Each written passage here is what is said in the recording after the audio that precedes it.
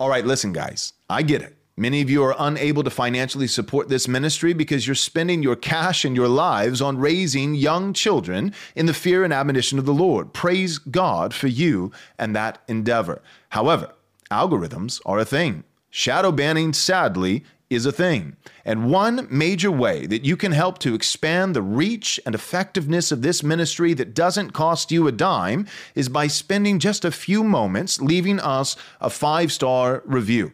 Also, perhaps even more effective than that, you can share our podcast with a friend. We hope you'll take the time to do so. Thank you so much. God bless. Jesus said, "Man cannot live on bread alone, but from every word that proceeds from the mouth of God." You're listening to Daily Truth. I think that there's been a massive mistake when it comes to understanding the New Testament church's role in the world today. Often, one of the chief texts that will be pointed to by pastors, and theologians, and evangelicals is Jeremiah. I believe it's chapter 27. And it's not so much the portion of the text that talks about God has a plan for us, that he knew us in our mother's womb. That is true. But the text goes on and talks about seeking the welfare of the city. For if the city prospers, you too will prosper.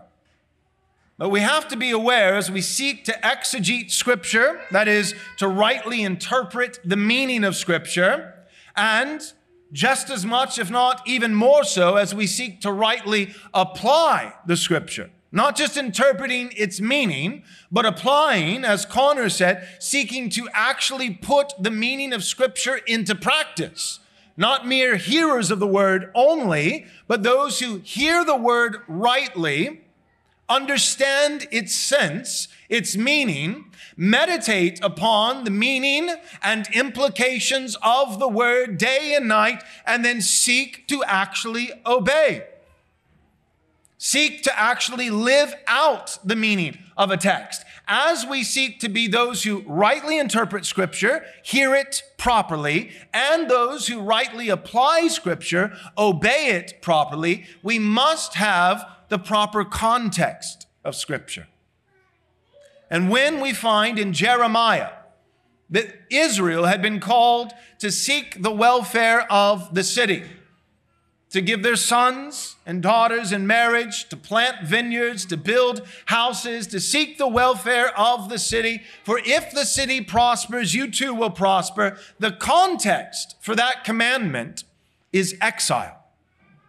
I'll say that again. The context for that commandment is exile.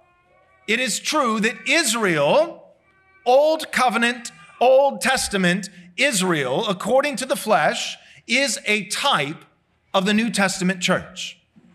It is a type, that is a symbol. It can often represent the New Testament church. The New Testament church often does well to take its cues from Old Testament Israel. But we have to be aware, as we're looking at Old Testament, Old Covenant Israel, and the commandments given to them by God, we have to be aware of the context. In Jeremiah, the context is that Israel had been unfaithful.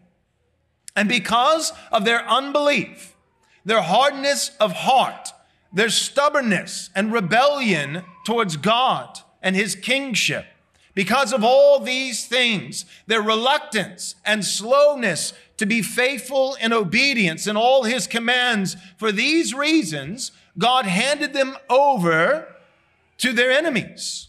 They were overpowered, they were subdued, they were captured, and they were taken into exile. So Jeremiah 27, seek the welfare of the city, for if the city prospers, you too will prosper, is a good command for the New Testament church, even today, when the church is living in exile. When the church, when Christendom has fallen, to speak plainly.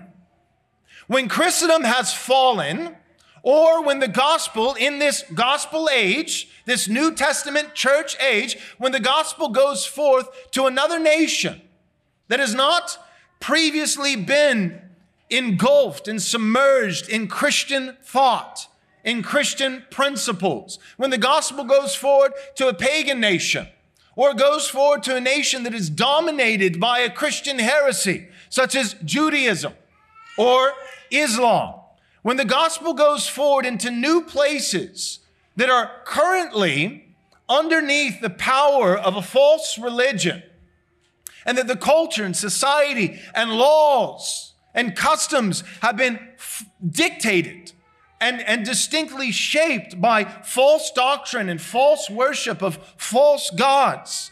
When Christians are in these places, they do well, I believe, to look at Jeremiah 27 and say, here are some cues for us of how to live faithfully as the people of God in captivity, in exile.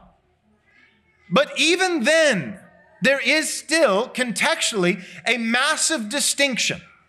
The distinction is this: for Israel in exile in Babylon for 70 years, which was prophesied by the prophet Isaiah, because of Israel's faithlessness, their unbelief, their rebellion. In this context, the goal, the solution, the hope that Israel was looking to is that eventually they would be delivered and set free, and that they would be permitted, released to go back to their land that God had promised to them and rebuild. That is a distinction, a massive distinction between Old Covenant Israel and the New Testament church. Our promise, brothers and sisters, is not that we are living in exile and that we need to do our best to get along with our captors, but that eventually we will be set free to leave this land of Babylon to go somewhere else. No, the New Testament church, in her marching orders, is not that we will one day be freed from this oppressive land. Our order is that we will conquer this land. It's not that we are in Babylon, but that God will mercifully take us out of Babylon to go somewhere else. No, the commandment is that by God's grace that we will conquer Babylon, that Babylon will be Christianized. Can I be frank with you for just a second, right here at the end? Look, some of you guys, you're financially supporting this ministry, and from the bottom of my heart, I say thank you. I cannot thank you enough. However, some of you, you can't afford it. In fact, some of you shouldn't afford it. Let's be honest. I mean, we're living in Joe Biden's ridiculous economy. Our nation and our totalitarian political elites lost their minds over the last 3 years due to COVID. We have written checks that we simply cannot cash. It doesn't matter if people change the definition of a recession. We are living in a recession right now, regardless. Some of you are struggling to afford a carton of eggs at the grocery store. You cannot support financially this ministry at this time, nor should you. But you could still help us tremendously. I am asking you, please, if you're willing to do so, take 1 minute of your time. Leave us a 5-star review on your favorite podcast platform, iTunes, Spotify, whatever that might be. This is the way the system works. We want to be innocent as doves, but shrewd as vipers. We need to be strategic. You leave us a 5-star review, and our podcast shows up for more people. And the Word of God and courageous theology applied in practical ways to every realm of life gets out there. Help us get it out there. Thanks for tuning in.